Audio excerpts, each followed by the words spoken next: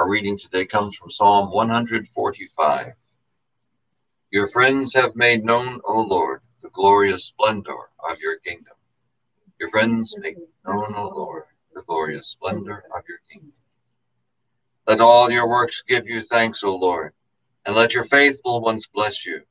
Let them discourse the glory of your kingdom and speak of your might.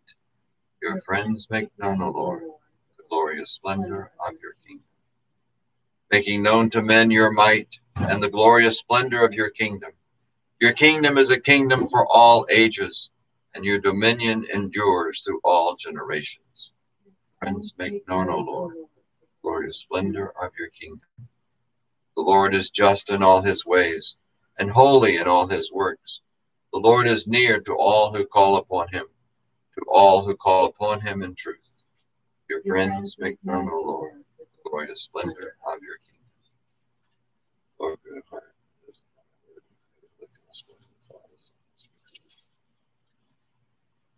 So today reflect briefly on this beautiful psalm, Psalm 145. Actually, at the time of Jesus, this was probably the most popular of all the psalms, the most popular psalm in the entire Psalter. It was recited 3 times a day by the Jews of Jesus' time. And in the Talmud, it said that anyone who recites this psalm will prove himself a sure son of the world to come. Very, very popular psalm.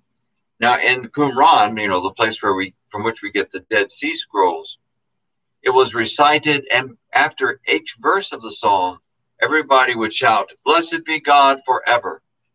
It's a psalm of extremely high praise, of great praise to the Lord. And in this psalm, there are 4 descriptions of what God does for us, for men. God does in the earth.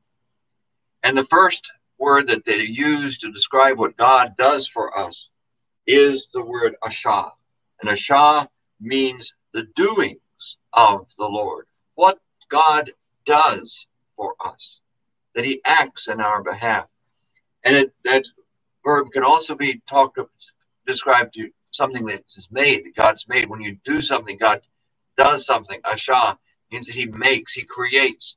It worships God as creator, as though who has made this world for us, and all that he does for us, that he is active in our lives.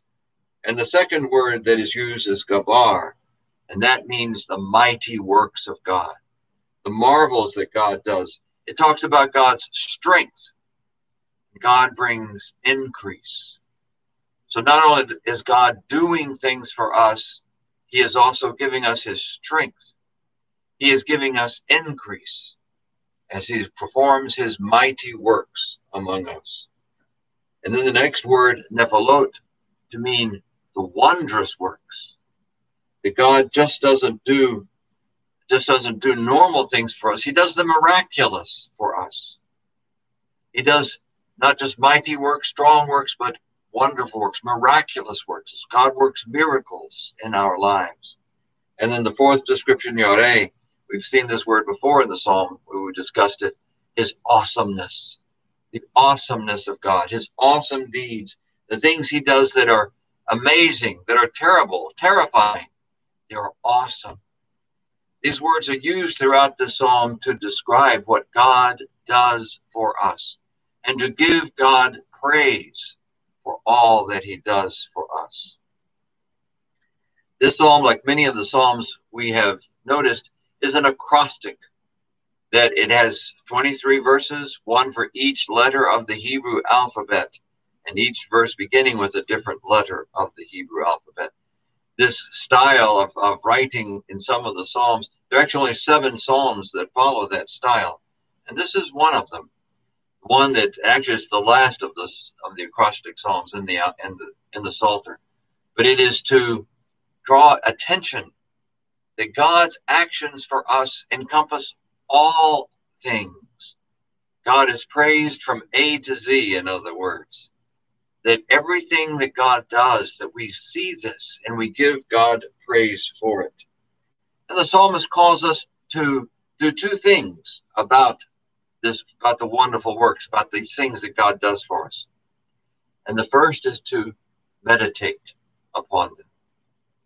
And the verb they're used to meditate can also be translated to sing. To sing, to talk about God, to meditate upon God, just even to sing about God. Have you ever noticed that singing is very much like a meditation? It's like a prayer.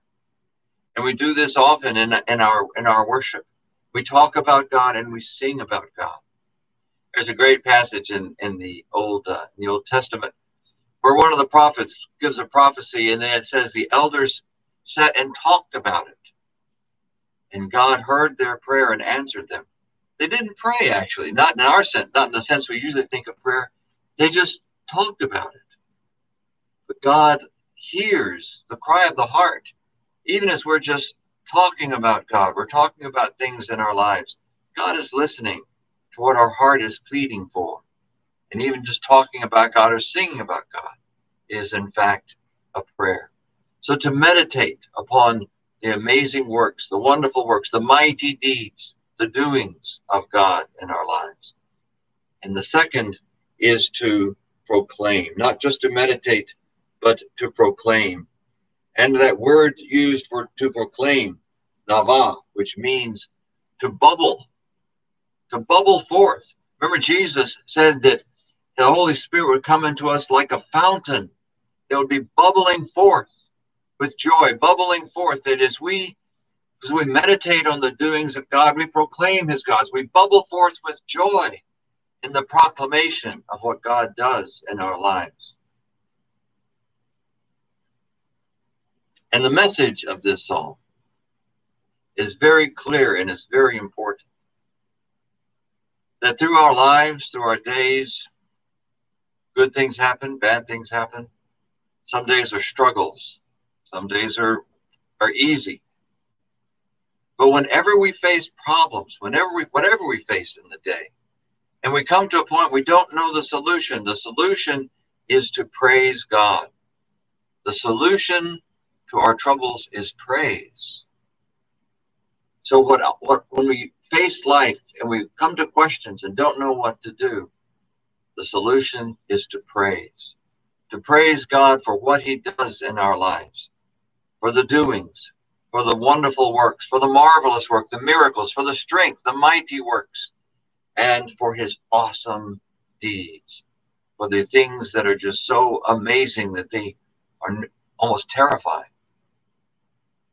As we meditate on God's works, as we sing about God's works, as we bubble forth in proclaiming God's works with joy, God acts for us, continues to act, and to make our lives what he has called us to be. Let us go to God now in prayer.